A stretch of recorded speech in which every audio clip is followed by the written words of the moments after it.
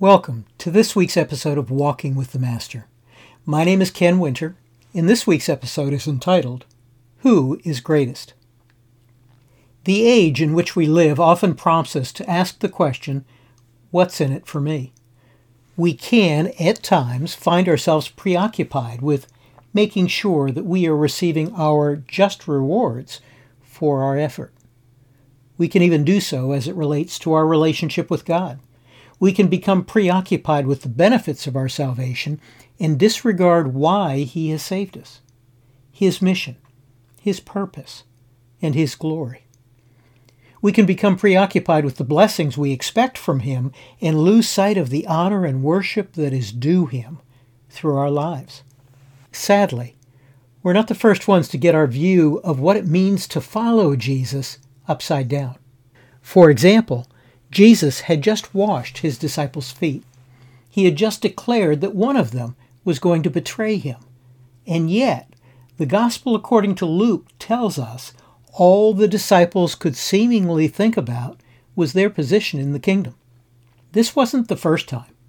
It had occurred several times before. Even the mother of James and John had asked the question to Jesus.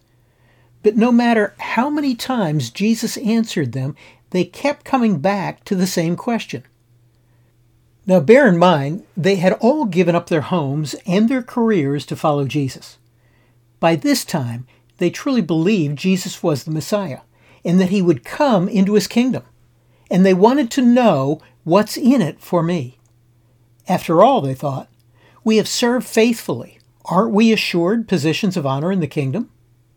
Perhaps the topic arose as they were discussing which disciple was going to betray Jesus. Or perhaps it arose as they discussed the seating arrangements around the table.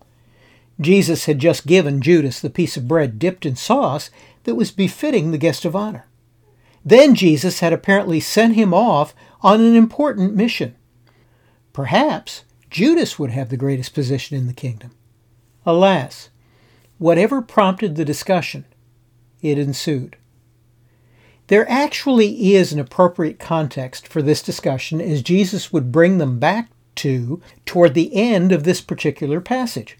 But the way the discussion started was just flat out soulish. It was framed in the way the world would look at position, instead of a kingdom point of view.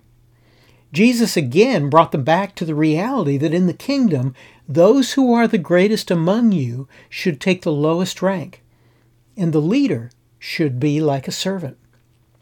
Notice that He said, like a servant. That indicates that we are not just to serve, but we are to serve in the posture of humility of a servant and with the selflessness of a servant.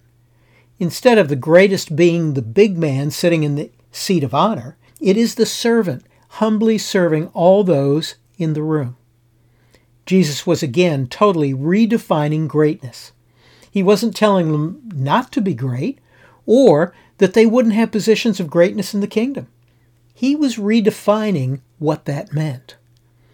In the day of the apostles, as well as in our day, because it has not changed, greatness is defined by position, power, influence, wealth, and recognition. It is an elevation of self. It is an all-about-me focus and goal. It's the game of Monopoly. Whoever has the most wealth at the end of the game wins. But Jesus was telling them that self, or selfish ambition, is the enemy of servanthood. It is the exact opposite of greatness in the kingdom. Jesus said, I am among you as one who serves. He is our model. He, who deserved the greatest that the world possibly could have offered, served. He, who was worthy of all accolades and honor, was a servant of all. He, who was worthy of all comfort and adoration, endured trials and aspersions for the sake of the gospel, and served. He who endured loneliness and being misunderstood, all for the sake of the gospel, served. He who gave even His own life for us and for the sake of the gospel, served. He who is the greatest in the kingdom is the servant of all, and he or she who would be honored in the kingdom must likewise be a servant of all. It's interesting that Jesus did not rebuke them regarding the question of position in the kingdom. He only rebuked them for their worldly perspective. In spite of their weaknesses and failures, Jesus extended grace and affirmed them for having stayed with him until the end, though they didn't realize the end had come. Jesus knew that he was entrusting these remaining 11 disciples with the keys of the kingdom. He was entrusting them with his mandate and commission to make disciples of all peoples. They were to be bridges through whom his Holy Spirit would work to draw all peoples unto himself. They had a significant role in the kingdom. And just as the master had entrusted his servants with talents to invest for the sake of the master's business, Jesus was entrusting these men with talents to be invested for the sake of the kingdom. He assured them that just like the returning master had said to his faithful servants, if they were faithful with what he entrusted to them, they would receive positions of honor in the kingdom. As a matter of fact, he told the apostles that they would eat and drink at my table in my kingdom, and you will sit on thrones judging the 12 tribes of Israel. If we are his followers, we too have been entrusted with the keys of the kingdom. We too have been commissioned to make disciples of all peoples. We are to be his ambassadors of reconciliation, the bridges through whom his Holy Spirit works as he draws all peoples unto himself. And when Jesus returns, there will be an accounting we will need to make to him of what we have done with that which he has entrusted us.